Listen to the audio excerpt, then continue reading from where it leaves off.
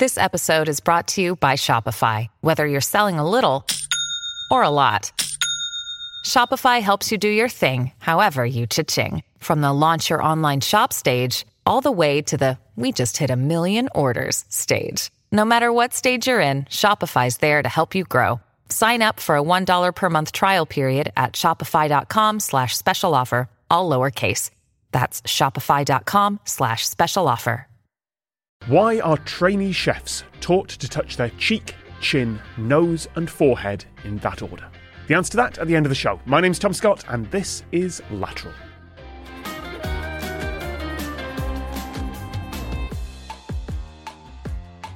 Joining us today are three guests who are currently touching various parts of their face in various orders.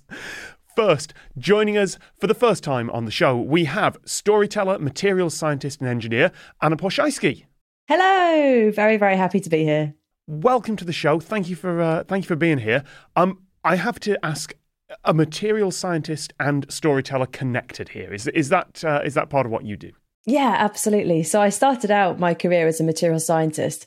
I was researching hydrogen storage materials, which if anyone has seen the Glass Onion movie, you will be well acquainted. And because I was researching hydrogen, my friends and family basically thought that I was building hydrogen bombs. So I got very interested in public engagement and science communication early on to try and dispel the myths that I wasn't actually building bombs. I was trying to solve the energy crisis. And then that led me on to everything from stand-up comedy to writing. And it's all pulled together by the idea of storytelling and telling a good old tale about science.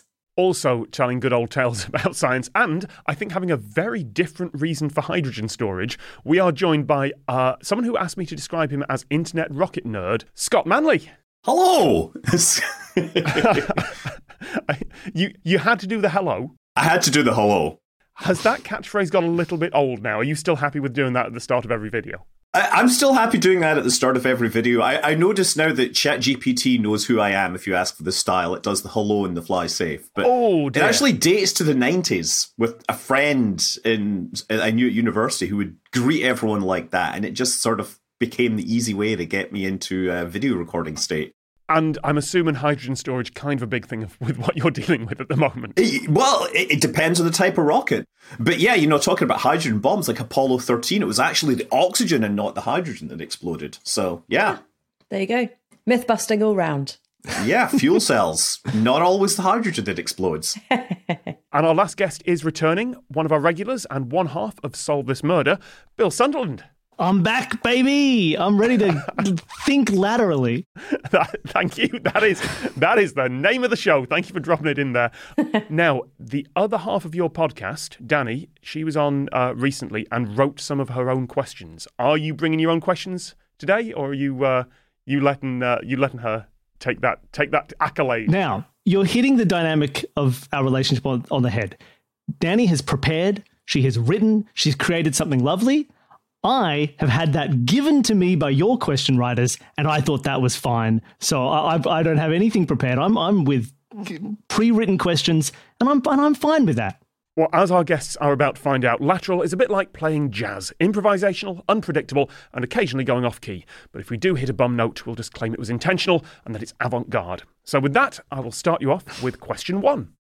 After basketball star Donnell Cooper took a routine test, he received some surprising news that earned him a 2-year suspension from the game. What was it? So I'll say that one more time. After basketball star Donnell Cooper took a routine test, he received some surprising news that earned him a 2-year suspension from the game. What was it? Ooh. Well, I guess we can assume that this is a medical test. Is that a fair assumption, do you think? I don't know if it is. It's definitely the assumption the question wants us to make. And maybe that's justified, or maybe it's a deliberate little, I never said medical. And the old hand starts helping the new players through. Yeah, maybe he's a college player and took an exam and was basically kicked out of college. Oh, I love that. The idea that just the test is so unrelated and it's just, you failed this test, you've been kicked out for 2 years. When you come back, you can play again. I think that's a very nice little I mean, college basketball is huge here, I've noticed. It's better than my first thought, which was that he got a test that went, oh, actually, you're 2 years younger than we thought you were, and you're not old enough to play. Turns out you got your birthday wrong on a form somewhere. You're actually only 13. I don't understand college sports as a thing. I mean, we've got 3 guests across 3 very different time zones here, so the only one who's actually in the US right now is Scott. I don't understand college sports. Like, why are these 2 things merged? I have no idea. You know why? Money. There's money that can be made. And if you can promote it to the people that go to that college, you've got an audience that's built in forevermore. That's why they spend money on it, I guess. And that's why it becomes a big thing. I don't know. It is kind of like the feeding thing to the major, sports leagues, right? If all the people that play helmet ball, they have to go to college, right? And so they're all technically getting degrees, right? It's true. And forgive me if I'm preaching to the converted. I'm sitting here in London talking to people in the US about college sports. But as I understand it, it's done a huge amount for women's sports in the US because at college level, women's sports and men's sports are funded equally. So unlike in many, many other fields where women's sports wouldn't have had the investment because they're funded equally at college level, which is very, very high level sport, it means that the women's game in all sorts of different areas is really, world class. I remember being at UConn, University of Connecticut, and their basketball program is famous, and basically the most famous thing about the school, but it's specifically the women's basketball program. And you're right, that would not happen in Europe for the sports where those are separated. I will drag it back to the question and say that it's not an academic test. He did not fail a college test. It was a lovely guess, and you're right, Bill. That's exactly the sort of thing that the question writers would throw. That's how you always get us. It's not an academic test. Oh, I thought that was so clever. I thought we were done. I thought we were vamping for time the entire time. I thought you'd hit the nail on the head. Driving test? What other test could it be? Yeah, it could be a medical. We've sort of glossed past medical, but is there a medical test? I mean, look, can we get it out of the way and just say, hey, Tom, was he using banned substances and then just got a suspension for the drugs he was taking? Yeah, he did. That was the reason for the suspension. But that wasn't surprising news to him. He knew that. Yes, because I was going to say that wouldn't be... Okay, so what's a surprising substance that you could take? Some obscure substance, yeah. There was a big thing with this, I remember with tennis. Could you try again? Oh, I said there's a big thing with tennis. Sorry. I appreciate, Bill, that you heard Siri barging in there and just, as asked, just started over again. That's lovely. Well, I got to be polite. AI's going to take over the world. You got to get in there early. I work with Siri professionally, so... But there was a thing in tennis 5 years ago, maybe, with a lot of female tennis players, and there was controversy over they were taking something that was performance enhancing, but not banned because there was some medical justification for it. And there was debate over are you taking it for your asthma or are you just pretending you have asthma to get? So maybe there's something that has a separate effect. Like this person was taking some kind of drug for an unrelated thing, and they went, oh, did you know technically that's a performance enhancer? Get out! You're out of the game! No aspirin! It keeps your blood pumping so you can play better. Too much coffee? Too much coffee, you're so fast. He was trying to avoid detection. He was using a banned substance, and he was trying to avoid detection. So I think he probably had a fake urine bag in his jacket or something, right? And they caught him, it was leaking or something like that, Or is it that he borrowed urine from someone and they were also taking a different or the same performance-enhancing drug? And it's why didn't you tell me? I was using this urine to cheat. You're so nearly there. It's just the word surprising news. And it might help to think about who's... And then the doctor jumped out from behind a table and went, you're out! And he went, oh my God. I thought I'd done, Tom. Next question. It might help to think about whose urine he might have borrowed. Or Snoop Dogg. There's a taking the piss joke in there somewhere, and I can't quite find it. Oh, did he borrow a woman's urine and was told that he was pregnant? Yes, spot on, Anna. There you go. Yes, yeah. Not only that, he borrowed his girlfriend's urine. So he found out that he was going to be a father, and also he was banned from basketball for 2 years on the same day. What a day. Story. What a What day. a story.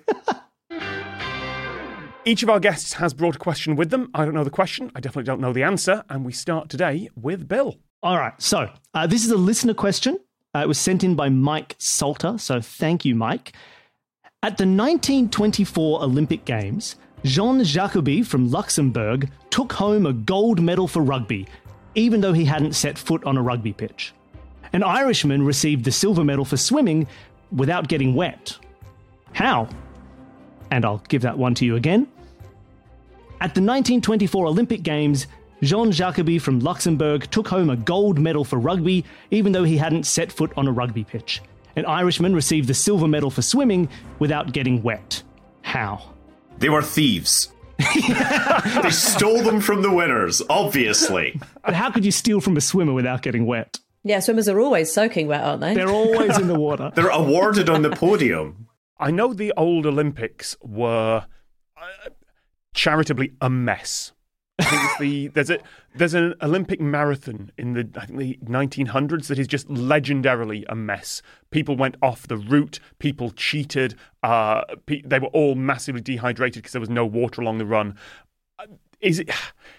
But that feels more like an organisation problem in one sport rather than there being one in swimming and one in rugby. I wonder if the year is a clue.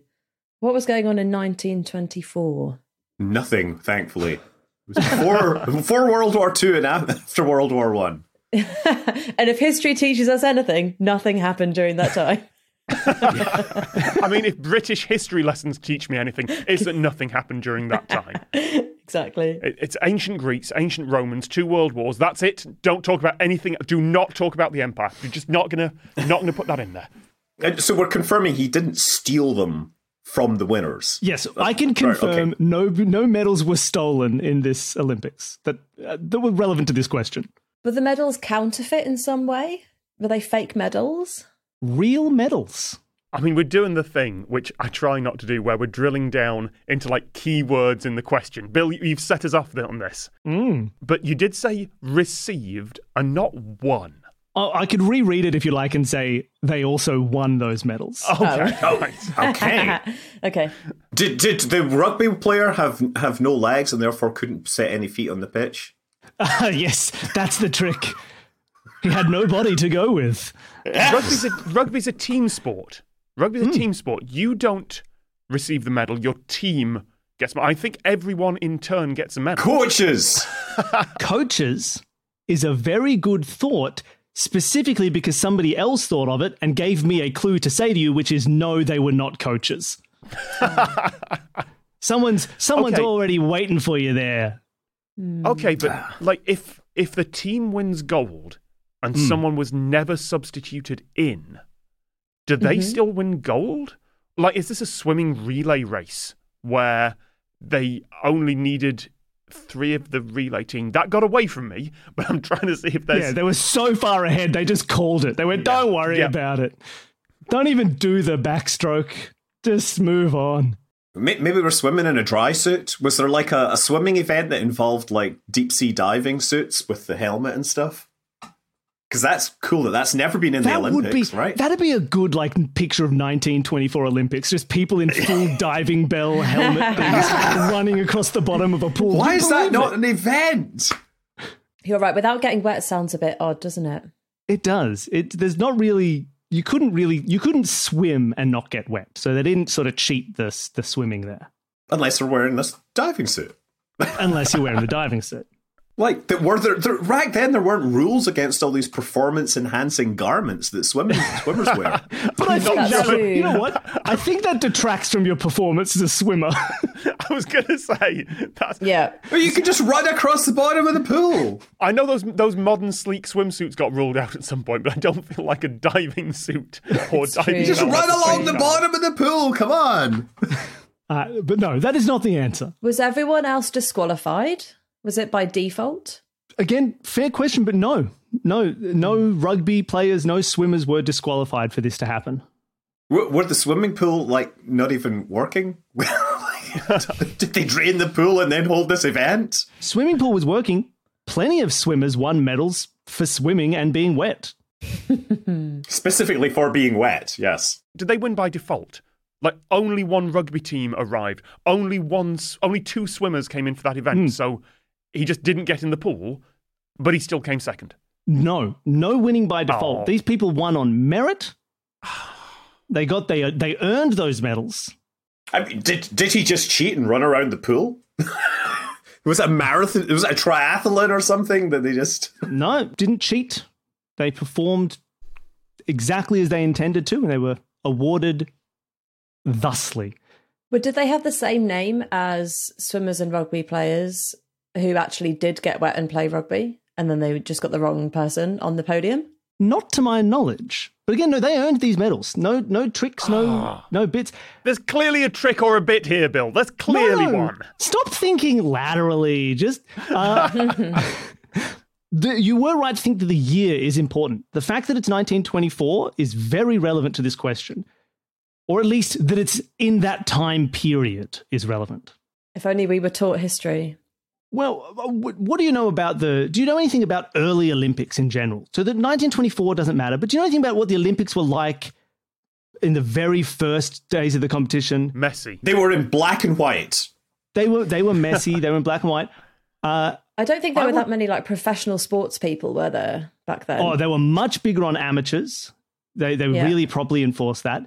There was one other thing that was a key part of these early Olympics. I will say neither of these people were very good at sport at all. They got a gold, they got a silver. Wait, there were art competitions.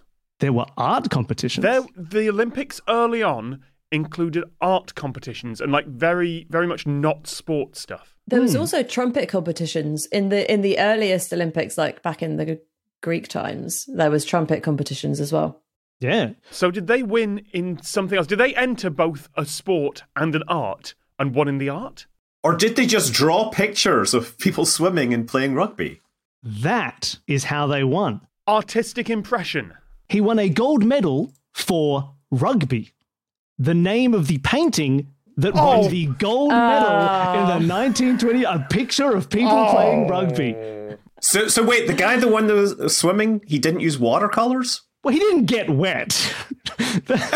You can't paint without getting paint on you. He's got That's physically impossible. You don't know how good this guy was. Actually, fun fact. So the Irishman who won silver, it was the same event. He won the silver for swimming. It was Jack Yates, who was actually the brother of W.B. Yeats.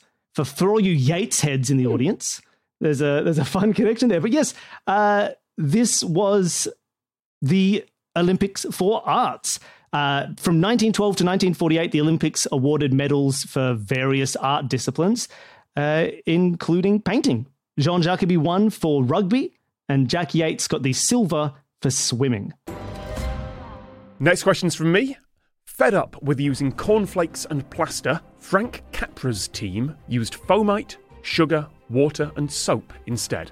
This solved which post-production problem? One more time. Fed up with using cornflakes and plaster, Frank Capra's team used foamite, sugar, water and soap instead. This solved which post-production problem? I love this question. This sounds like a materials question. They were making a bomb. Yeah, this sounds like an Adam Savage question. Okay, I think you're right. I think it's like using these to like substitute something, maybe. Like what was the original cornflakes and plaster? Yeah. That would be the kind of thing you would make statues from that you wanted to break, maybe? To me, yeah, this sounds like maybe like a concrete aggregate. Maybe some way of making... Oh, for when someone in your film needs to kick a wall down, the wall is just made of cornflakes and plaster. Yeah. Oh, that sounds like a good phrase. Oh, it's all just made of cornflakes and plaster. Because sugar, water... I don't know what foamite is, but it sounds foamy. Foamite sounds like where you should be jumping in to tell me exactly what foamite is. I've never heard of it. I mean, it sounds... Is it fake Vegemite? Foamite. To me, that sounds like a kind of foamy concrete type thing, but I don't know. Yeah, it feels like something that you would just like, it would just like puff up and then harden in place. Right. And it would look really cool. And you could put a slow-mo video of it on YouTube and get 1 million views. This is foamite with an A, with F-O-A-M, not like without an A, which means like any surface that transmits a virus, just to be clear. Obviously. Yeah. I was going to come in with that, but yeah. So fed up of making with cornflakes and plaster, if that's... Fed up of all these cornflakes and plaster. Like maybe they're doing fake rocks or stuff in the background of sets, because Frank Capra made movies. So. Although, but we're missing one key element here, that if it was making a set, if it was building rocks, building concrete, whatever, that's not a post-production problem, is it? Or how would that cause a post-production problem? This is a PPP that we're dealing with here. Are we definitely talking about... Because in post-production, I thought that just meant like producing the materials, producing the items. I didn't think of like films. Wouldn't that be pre-production? I'm thinking films. Yeah, pre-production would be building the sets. Post-production would be editing together this mess that we're making. It's feeding his editors. He used to just feed them cornflakes and pasta, but that was too expensive, so he went down to foamite and sugar water. Foamite is what is or was used in fire extinguishers back then. Ah, okay. Ooh. So they moved from cornflakes and plaster to fire extinguisher foam, sugar, water and soap. I mean, that sounds like what you would make custard pies from in movies. But I don't think you would make a custard pie from plaster and cornflakes. Yeah. Right? That's what I'm trying. How are these materially similar? I think these would both mimic. If you mixed this all up, I think they'd both kind of look a bit like sick, like vomit. Is this like fake vomit? Frank Capra's The Exorcist. Ooh. Oh, that's interesting. You are closer with vomit than custard pies, but only just. You are right. It's making a substance, though. You're pretty much along the right lines there. Making a substance. We're back to where we started, which is nowhere. Yeah. We've officially heard the question now. But what could the problem be? Yeah, what's the post-production problem caused by cornflakes and plaster? The plaster post-production problem. Was it rats? Is it like vermin getting into the sets? No, not for this. That would be a production one. This is post. Oh. So they're using this foamite solution to do something. Like, is it achieving something in the editing, mastering, production? They're dealing with film. It's making that process a lot easier, yes. Making it easier. Not the physical film, but it's making the edit and post-production a lot easier. Were they doing like Foley for sound effects, for like trudging through things? Oh, like that's fun. They used to do trudgy sound effects using plaster and cornflakes, and then it became something else? It's actually the opposite of that problem. The opposite of... Wait, hold on. How do you be the opposite of sound? Light. Oh, they were using it to light everything up. Anti-sound. Anti-sound. Sound cancellation. Oh, dampening. It's like soundproofing their booths. Booth-proof. You're edging around it. You're so nearly there, but it's a substance we're looking for, and it's non-set substance. But it made post-production easier. What might you fake up with cornflakes and plaster, or with foam and sugar and water and soap? Snow? Snow. Is it snow? And when the plaster and the cornflakes fall, it's like, great snow. And they walk around set. Like, what's that? Oh, it's really cold out here. With cornflakes and plaster, they would have to dub all the dialogue again later because it made so much noise as they walked around. And amazing. It's a Wonderful Life. It's a Wonderful Life is a Frank Capra film. It's a Wonderful Life. The Christmas film that he's famous for. The snow scene there, they switched to foamite, sugar, water and soap because it meant they didn't have crunching noises as the actors walked. I'd still like to see Frank Capra's The Exorcist, though. Oh, you can't vomit here. Go vomit in Bill's house. Our next question is from Anna, whenever you're ready. Okay, this question has been sent in by Leo from Florence. The question is, the British prog rock band Jethro Tull released their fifth album, Thick as a Brick, in 1972. The original edition came with a spoof 12-page newspaper, pristine copies of which are extremely hard to find these days. Why? Okay, I'll say that again. The British prog rock band Jethro Tull released their fifth album, Thick as a Brick, in 1972. The original edition came with a spoof 12-page newspaper, pristine copies of which are extremely hard to find these days. Why? I'm assuming it's not just because newspapers age. Yeah, it's not just it's from the 70s. I feel like collectors would take that into account. Absolutely, yeah. It's not to do with the material of paper, yeah. Yeah, I mean, it's one of those things that it would be released on vinyl and then it probably wasn't included in the CD version. True. No cassettes wrapped up in newspaper. As much as I love vinyl, yeah. No, so we're looking for the original 12-page newspaper. The thought that has jumped into my head, and it's one of those thoughts where it could well be so nothing, but I have to say it, and I hope it isn't right, is like, it's specifically that wording of like, it's so hard to find a pristine copy of this novelty newspaper. Is it just like a fake newspaper that's like, please use me as toilet paper? Hi, I'm Jethro Tull. Just ruin this paper. Just some instruction, something that is an instruction to be like, hey, mess this paper up. Here's the newspaper. Something about the joke. If you're in on the joke, you're going to mess this paper up. Or did they advertise the album in fish and chip shops? Oh, fish and chips. Good thought. As far as I know, there was no instruction of like how the paper should be used. Okay. Oh, that rules out several things. I was like, do you have to destroy it in order to get access to their gig or something like that? Yeah, you can fold this piece of paper into an aqualung. Well, there was a Magic the Gathering card years ago that was like they're all really, really collectible. And one of the ultra rare ones was, I think the instructions were that you had to, when you used it, you had to throw it at the table from a certain distance, and any card it landed on was taken out of the game. And there was a legendary story about someone who took this very expensive card, ripped it up, and then threw the confetti at his opponent's part of the table to take out way more cards to win a game. And I just like collectibles and things like that. The value is based on destroying it. And I was thinking that, but no, apparently not in this case. You're along the right lines there. The value of the collectible. So are we missing something in like the little details? Is there something that everyone knows about Jethro Tull? It's like, they're Scottish and he plays flute, Yeah, there's flute, named after an agriculturalist. You said that with a certain amount of spite there, Scott. What? No, I'm fine. Big fan, ish. All right, okay. My dad was a big fan of Jethro Tull. They're just the tone was there was a certain amount of viciousness in that flute there. Plays the flute.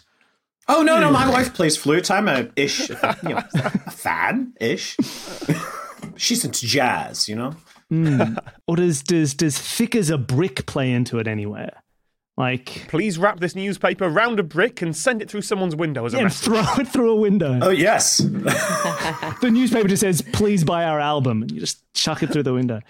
Oh, so were they encouraged to like paste it up somewhere as an advert for the album or something like that? No, you said no instructions, didn't you, Anna? Sorry. That's a very good thought, but yeah, that there were no instructions as to how the newspaper should or what should happen to it. Was it sadly prophetic? They had like a satire, and then it became true, and everyone's like, "Oh no!" And for some reason, they ripped the papers up. Not quite, but you could think about what different sections of the newspaper mimicked the sections of a real paper. Crossword section. Unmarked. Something to fill in. You're right. Crosswords isn't a bad idea. A pristine one when no one's done the Sudoku from 1972. You're exactly right. But it wasn't Sudoku. It was a crossword. Yep. The dot to dot and a crossword. Yep. Over the years, people they couldn't help themselves, even though they knew it would be valuable one day. They couldn't help themselves doing the dot to dot. therefore limiting its value. The thing that would be an amazing collector's item is if you could find, like, this is the Jethro Tull newspaper and it was filled in by Mick Jagger. Like, that would be a great piece of collectible. That's true.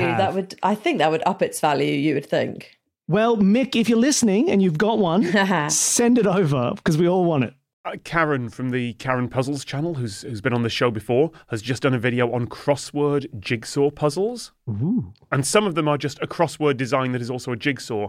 And some of them, each square of the crossword is also a puzzle piece. So you kind of have to solve both at the same time to make it work. Oh, that's very cool. But then she's the sort of person who will happily do a 5,000-piece puzzle that's all one colour. So I do not understand that. So it was the decimating of these puzzles that people just couldn't help themselves with. And apparently the band spent more time designing the newspaper and the album cover than they did writing the music itself. Next is a listener question. Thank you to Marcus Contiacari. A police force of 300 slaves used to walk around the agora of ancient Athens every few weeks. Why did they carry ropes stained with red paint? One more time, a police force of 300 slaves used to walk around the agora of ancient Athens every few weeks. Why did they carry ropes stained with red paint? What does agora mean again? It's like the marketplace. It's like the central markety area, okay. I think, is the agora. So they're wandering around. Everyone's there doing their business, buying ancient Greek food, and they're walking around with ropes that are stained with red paint, being like, whoa, if you don't behave, I'm going to whip you. And you're going to get all red. Hell, you don't want to get all... The character work started, Bill. At some point, the character work always starts. Oh, what are you doing? Oh, you taking one pot and replacing it with a slightly different pot? The only things that exist in ancient Greece? Oh, I'm going to get you. Isn't it the slaves that usually get whipped rather than do the whipping? They're the Irony Brigade. Oh, the Irony Brigade. Oh, they were like, hey, if we're going to be police, can we all agree to hold red ropes, a rope stained with red? There could have been. I don't know. Yeah. Is it like do you reckon, and I'm not asking you, Tom, so just don't jump in. You know, right, I know you want to. It's early in the question. I've learned is not to it? Do you reckon it's like a practical, like, we're going to use these ropes that have red paint on them to achieve a purpose as we police this agora? Or do you think it's like, yo, wear the red ropes and we're going to get you, don't you mess with us red ropes? Like, do you think it's a symbol or is it a tool? I wonder, I guess the question that's in my mind is whose idea was this, right? Was it the person, did somebody ask the enslaved people to do this, or was it their own idea? I did a little bit of research on this question, and all I can sum up is, it's complicated. It doesn't map to any modern concepts. All right, there we go. Okay, well let's get our brain into some ancient concepts. That is not relevant to it's not particularly relevant to the question. It's just that I looked at the history there and went, oh, that's just, I'm not going to try and explain that at all. It is not weird in ancient Greece that there was a police force of slaves, apparently. Cool. So it's just, why would someone policing the agora, why would a group of people policing the agora need red ropes? Yeah, what were they policing? We suggested thieves. I mean, would they just go around and like hang a red rope on everyone that paid their market fees? Oh, they give out the red ropes. So they give them out red ropes to say, "Hey, okay, you're legal for this one. Like you're under our protection." That's not too bad. Tom, would they start the day with more red ropes than they would finish the day? No, they would have exactly the same number of red ropes, but would they use them for crowd control? Crowd control, there, Scott. Those are good words to use. Could you mark people in the crowd you've got red paint on a rope? Could you just be like wha-chang onto the back of their toga? Why not? Whatever they wear, and be like, keep an eye on this guy. I hit him with a red rope, so everyone can be like, that guy's trouble. That guy's trouble. You're along the right lines there. Okay. Somebody drag me the rest of the way down this line, and we'll get to the end of the question. The ropes are being carried horizontally between the slaves. Yeah. They're not just holding the rope. And they're using this to move people around. Yeah, moving people around. So it's like holding hands, but holding ropes. So they become a little corral. You're sweeping people in and out. You're nearly there, Scott. You're very nearly there. I mean, would the slaves just literally be like the red velvet ropes that separate the people? Like, you're on this side, the people are on this side, you know, the rich people are on this side, the poor people are on the other side. It was all abolished. Someone came out and said, I've invented wooden posts. Why do we need wooden posts? We have perfectly good slaves to do the holding. No, I'm saying it's cheaper to put a wooden post in the ground. I'll never be... Yeah, the rich people can walk through the crowd surrounded by their slaves with the ropes, saying, yes, you shall not cross this line. They were trying to improve democracy. Ah, so are they separating voters into, like, or they're making sure, like, you go in on one side of the slave line and you come out the other and they pen you away? They corral people trying to convince people to vote for them? Say, get out of here. We're a wall. Yes, I'm going to give you that one, Bill. That's pretty much what's going on. So why the red paint? Oh, is it because they wanted people were only allowed to vote once, and so once you'd voted, you got branded with the red paint? Yeah, you're very close. This is going into the monthly and then later quarterly meeting called the Ecclesia, where all the common people were supposed to go to debate and argue and vote on things. Is it the opposite? You get the red mark if you didn't turn up? And that's the last piece of the puzzle. If you didn't go in, you would have to dodge, as you walked around town, people holding red ropes that would mark you with red paint as someone who was shirking your civic duty. Oh, I love it. They should do that today for people that don't vote. See, like I live in Australia. I don't even understand the concept of people who don't vote, Anna. We all do it down here. If you had a red mark on you, you would be fined.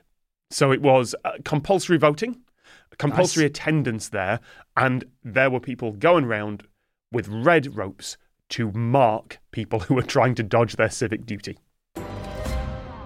Scott, over to you for your question. What have you got for us? Well, this listener question has been sent in by Miriam Kronberg. In the 1950s, Jack Churchill regularly shocked fellow passengers on a London commuter train by throwing his briefcase out of the window. He'd then get off at the next station. Why did he do this? In the 1950s, Jack Churchill regularly shocked fellow passengers on a London commuter train by throwing his briefcase out of the window. He'd then get off at the next station. Why did he do this? I love this question, and I've used it for a completely different series a few years ago that wasn't lateral, so I'm going to sit back. Anna, Bill, this one's up to you. He just hated briefcases. They kept giving him new ones every day. He was like, I don't want these things. Get them out of here. Well, it was the same briefcase every day. Cool. Okay, so same briefcase every day. So that means that when he got off, he went back to get the briefcase. Or could he? Do you reckon he had to go back to get it? Or was there something set up there that could make the briefcase continue on to the next station? As if it was on a rope just out of view of the window. He threw it out, and he just invented very nice fishing wire. So everyone's like, whoa, the briefcase is gone. He's like, rubes, it's just on a wire. Got him again, Jack. Yeah. But then why would someone do that? Just for jokes? You know Jack Churchill, he's a character. He's only got one joke. He does it every day. Having done a whole episode of a different show on Jack Churchill, he was very definitely a character. Okay. Yes. Is there some expectation that as a human being I should know who Jack Churchill is? No, he's not a well-known figure, but he was certainly a character. Good, because I don't. Me neither. But you should know who he is. Your life is less for not knowing who he is. So I'm let's Anna, let's do a scene. Let's paint the picture. Mm-hmm. I'm a London commuter and you're Jack Churchill and we're on a train. Okay, great. And I say, "What's that man doing with that briefcase?" Throws briefcase out of the train. I'm so shocked. And then I feel like everyone would talk to each other and be like, "Why did that guy just throw his briefcase out of the train?" Yeah. And then Jack says, "Don't worry, everybody. I'll go and get it." And he jumps out of the window. falls to his death. A new Jack Churchill arrives. He says, I'm getting off at the next station. And it's like a prestige bit. There's so many of them. And then he walks back in through the door and everyone's shocked and they raucously applaud. It's the man with the briefcase. Oh my God, we saw him jump to his death and now he's arrived with a briefcase. A masterpiece. Everybody give him £10. £10 each. And that's how he made his money. Are we close? I guess back then they didn't have like podcasts, right? So what would you do on a commuter train? Yeah, the only entertainment was watching men throw briefcases out the window. It was all they could do back then. Exactly. It was post-war. There wasn't much going on. There was literally nothing, not even podcasts. Nothing happened until Vietnam. They just had to wait. Okay, so make their own entertainment. So he throws a briefcase out a window. We're back to square one. We've had the question read to us. Yes. What do you achieve? So he's like, look at this, and then presumably he gets the briefcase back. He throws. Does he like? Could he know the timing of the trains really well? So he throws it out one window into another train that's also going to the same station, and he just knows it. It's the same. Just look at this, everybody! Whoa! And then it lands to the next train. He gets off, crosses to the other side of the platform, gets his suitcase, walks away. Briefcase, not a suitcase. He's not traveling. I think there's definitely something in there, in the commuters, in the doing it every day and at the same time every day. I wonder whether there was some kind of reward for finding lost property or for like stuff being on the track and getting it off the track. Maybe he was trying to... Do you think he's profiting or do you think it's just a bit?